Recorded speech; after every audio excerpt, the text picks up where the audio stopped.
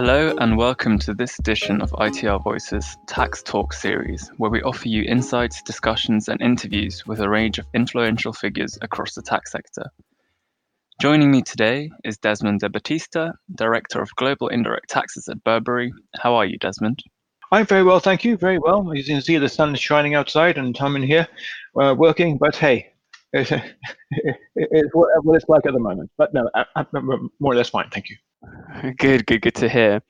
First, we'll tackle your experiences with incorporating technology into the tax function. When you first started working with your compliance system, what was the system like? Well, to get various systems talking to each other is always a bit of a challenge. Worth it at the end, but more for the IT side of things as opposed to kind of the technical side. You expect whatever product you use to take care of the technical aspect is just basically ensuring that when data is extracted, the extractor is looking in the right place and extracting the full amount of the data that is needed. And just basically, rather like a sausage machine, see what kind of product comes out the other end.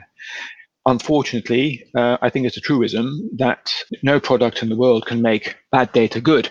So many products rely on the completeness and accuracy of the data that it's fed. And that kind of is a test for us to ensure that our data is up to spec and meets all the requirements where we have obligations to report and not just VAT or other indirect taxes. I mean, VAT and other indirect taxes are very transactional. So, if there's one thing missing in the data set, it's going to be missing every time that transaction takes place. So it does throw in a stark lens on, the data requirements and just to make sure that our data is up to spec. And how did it change over time and under your management? Which approach did you take to building the systems? Well, I mean, I am an engineer by degree, so kind of building things is something that is not necessarily second nature, but something I'm used to. Yeah. So I had the building blocks in mind and the work streams and the project management, and it's just basically making sure that everyone is moving forward together and keeping an eye on the end game and what is the objective of the exercise. The objective of the exercise is to be able to efficiently produce VAT returns that are accurate and complete. And as long as we kind of keep our focus on that, then we normally get to where we need. And did you face any major obstacles along the way? No more than usual, to be honest with you. Availability, kind of scope creep, as is in the world today, frequent changes from tax authorities as to their requirements, and they don't tend to be reductions in obligations, they tend to be increases. And the time that you're given to incorporate those changes into what you're submitting. Your tax rate changes are always a good one in Italy, for example, always an adventure. Yeah. But again, they're coming, and thankfully, I have a very good pit team to deal with these things, and basically, and also because it is SAP.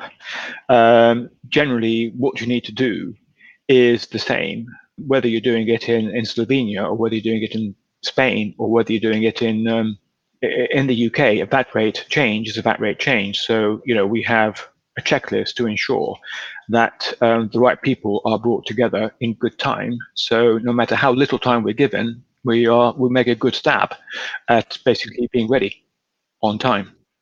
Yeah, of course. Compliance first. Well, compliance is built right in. The world is, the word is right there. Compliance. There's an enforcement thing. So there's not a question of, to choose to. It is generally obligatory. And we have that, fully in mind when these things come out.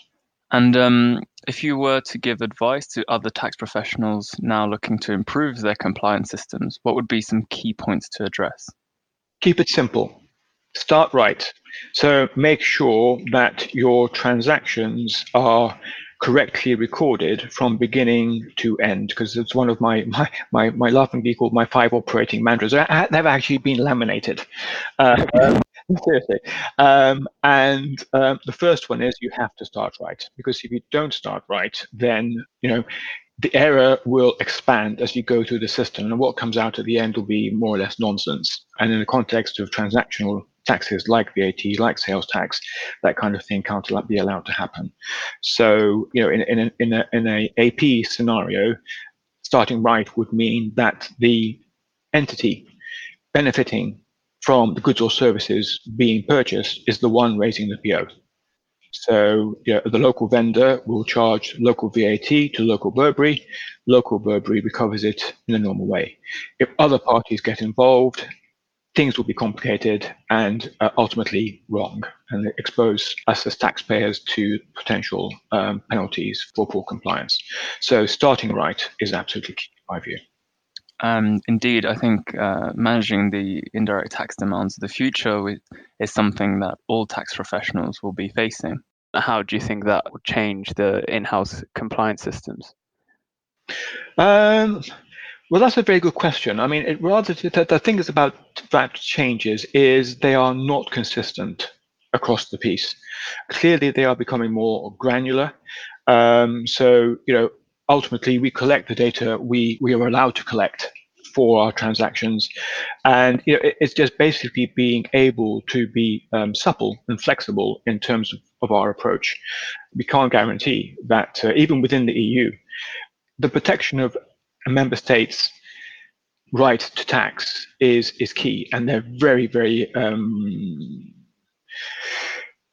anti kind of giving any outsiders any influence on how they operate their tax system.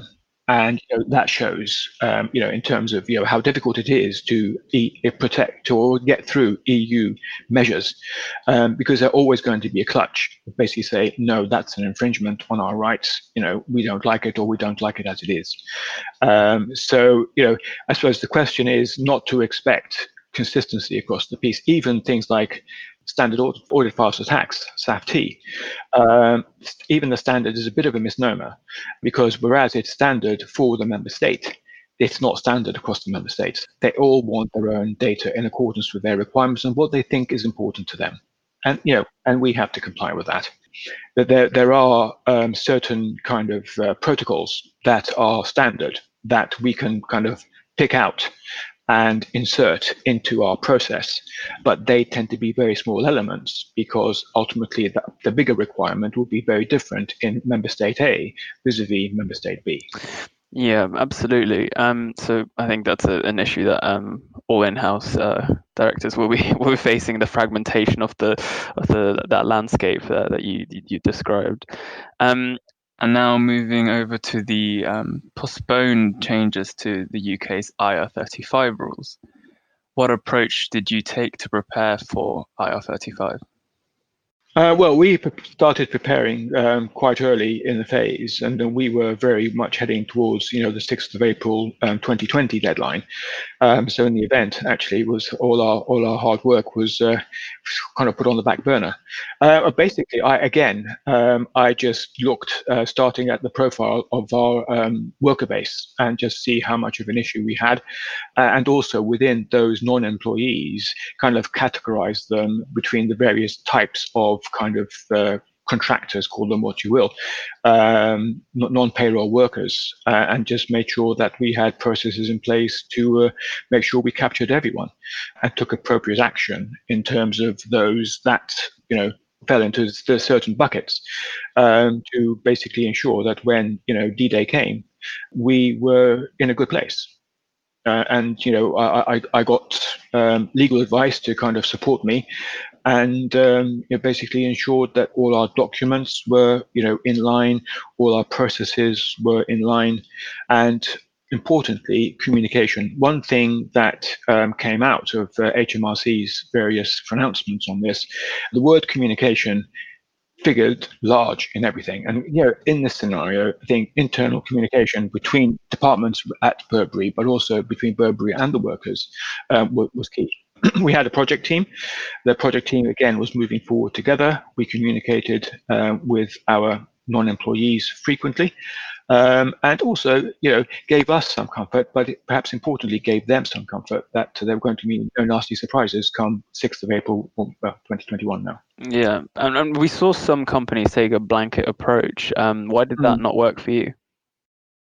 Because it just didn't fit. I mean, it just didn't seem right. And ultimately, there are going to be various exceptions. I mean, the question is to identify them and to deal them with appropriately, such that when the penny dropped, you were in the right place vis-a-vis what the legislation expects. Okay, and then kind of building on that, what did you find, or what are some of the unique challenges to Burberry or the fashion industry as a whole? Well, I can't speak for the fashion industry, but you can imagine the things like, for example, the creative departments. There are various elements that perhaps you and I were not aware of that are very specialist. And then the question then became, basically, are we happy to have them as independent contractors, or would we need them as employees? So then, discussions were had both internally and with the relevant people, just to make sure that the final solution was A, satisfactory for both sides, but B, also compliant with the impending regulations. Although having said that, the regulations are still not out. So hopefully, I'm hoping that 95% of what's there will remain in terms of what has been released as the draft, and what changes will be kind of tinkering at the edges, which probably won't apply to us. Of course. And I think something that you've already touched on was the lack of clear guidance from HMRC on IR35. How do you think this affected your operations, and how did you manage that? Again, that situation, you have to take a view, and you have to take independent advice, because ultimately, there are people that are working not just with us but with others, and they can use the findings in general terms to apply to their clients and say this has been found to work. Yeah, I don't think we're very different in that respect. But the problem is, in the absence of the framework of the legislation, it's very difficult to kind of come to a firm conclusion. What you can do is come to a place where you are comfortable that, come what may, we will remain compliant. And you've mentioned this already, but what was your experience like using the CES tool provided by HMRC? And did it work to provide sufficient certainty in assessing employment status? I think I'm going to follow the general feeling here, in that the CES tool, there are far too many routes through it that basically end up with an inconclusive result. And that is not helpful. I think HMRC needs to devote more time and resource in making sure that the majority of routes through the CES tool end up with a conclusion. Because ultimately, if you're using that as a base, as a foundation, as evidence to support your conclusion, then neither side, i.e. the taxpayer nor HMRC, can afford to rely on the outcome. Absolutely. Great. Well, finally, we'll touch on some regional developments that you're seeing and perhaps expect to see in the future. Are there any global trends which you've noticed in your position? One of the key issues that we're hearing is this issue of fragmentation, but at the same time, the divergence in the fact that tax authorities are moving towards more real-time requirements.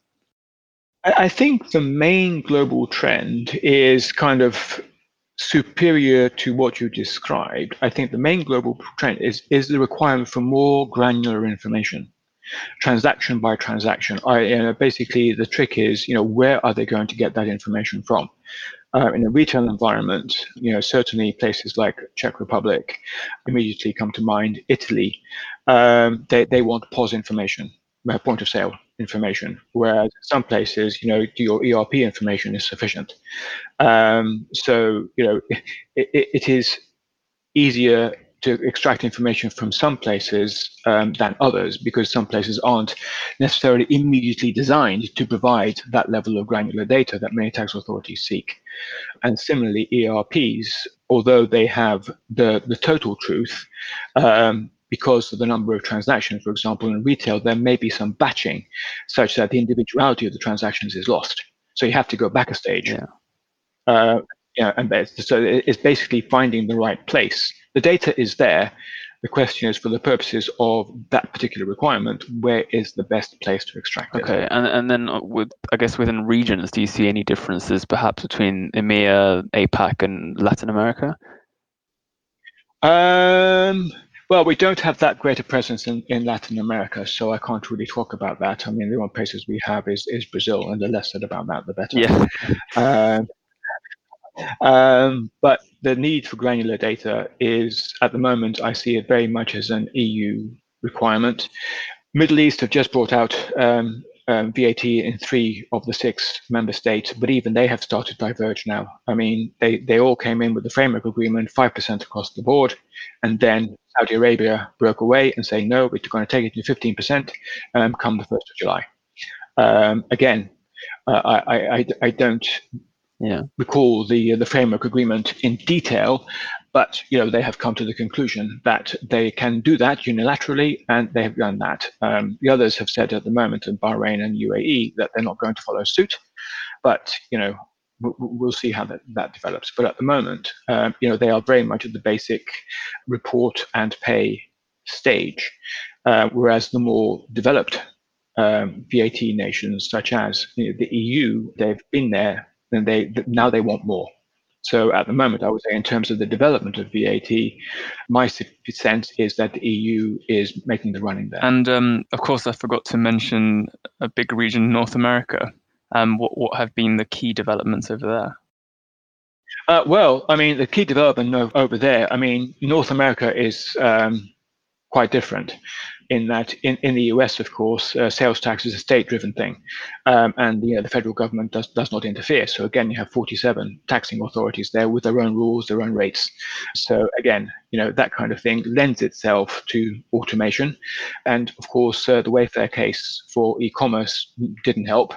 Certainly extended the tax base there as well. So, but that's been incorporated. So from that point of view. It is. We think 27 is the problem. Imagine 47. And of course, there's Canada as well. I mean, Canada is a hybrid in many cases. In many ways, there is a federal sales tax, which is the GST. Each province levies its own and has full jurisdiction over its compliance and also its rates. So, again, we have challenges there. I mean, the provinces change their tax rates with alarming regularity, and they're not synchronous. So, again, we just have an EU scenario where they have come to the conclusion they need to change their rates, generally up. But we need to comply again if the PIT team is available, so we can get it done quite quickly.